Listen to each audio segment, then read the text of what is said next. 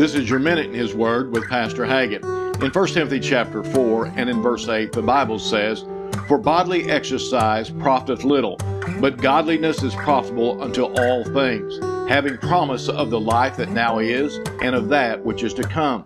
This verse is not saying that you don't need to exercise, because we all know that we need to exercise and remain healthy.